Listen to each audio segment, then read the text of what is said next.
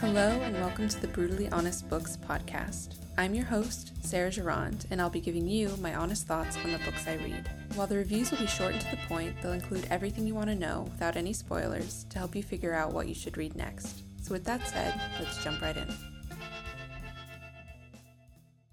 So the first book that I want to talk about on this podcast is Phil Knight's book, Shoe Dog, a memoir by the creator of Nike.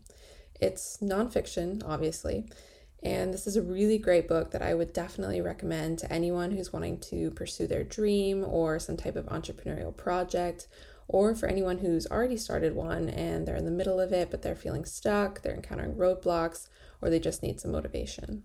I also want to note that I actually listened to this book on audio, and I don't know about you, but I'm really particular when it comes to audiobooks.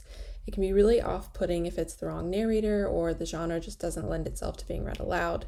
So I know that for myself, I've found that I only like listening to audiobooks that are nonfiction and read by the author themselves. So whenever I review or recommend an audiobook, it'll probably always fall into those two categories. That being said, Shoe Dog isn't read by Phil Knight himself. And for that reason, this book was one that I always meant to read as a hard copy. But it was one of those books that I would see in the bookstore and I would just put it off, and I kept putting it off again and again, until eventually my monthly Audible credit became available and I saw it in the Audible store. I still hadn't gotten around to reading it yet, so I just decided to break one of my rules and give it a shot. And I'm really, really glad that I did. The narrator, Norbert Leo Butz, did such a fantastic job. It was absolutely worth breaking one of these rules for. This book was incredibly moving and very personal.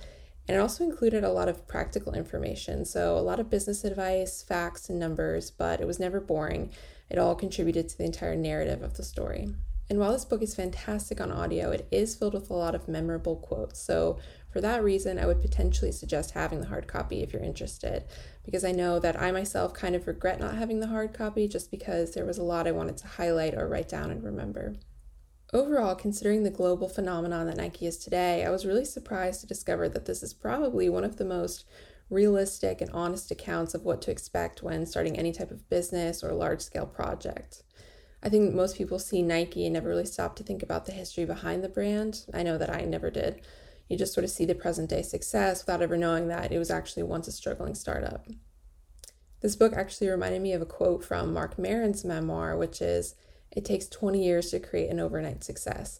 And this is absolutely applicable to the story of Nike. This book shares all the roadblocks, all the hardships and ups and downs, all the things that Phil Knight faced to make Nike what it is today. I would definitely give this book 5 out of 5 stars. It's a really fantastic read and a great book to add to your collection or to potentially buy as a gift for someone you know. So I think that sort of concludes my thoughts. I don't want to give too much away, but if you have any additional questions, feel free to DM me via Instagram at Brutally Honest Books, and be sure to stay tuned for all the other reviews that are to come. Thank you so much for listening to the Brutally Honest Books podcast.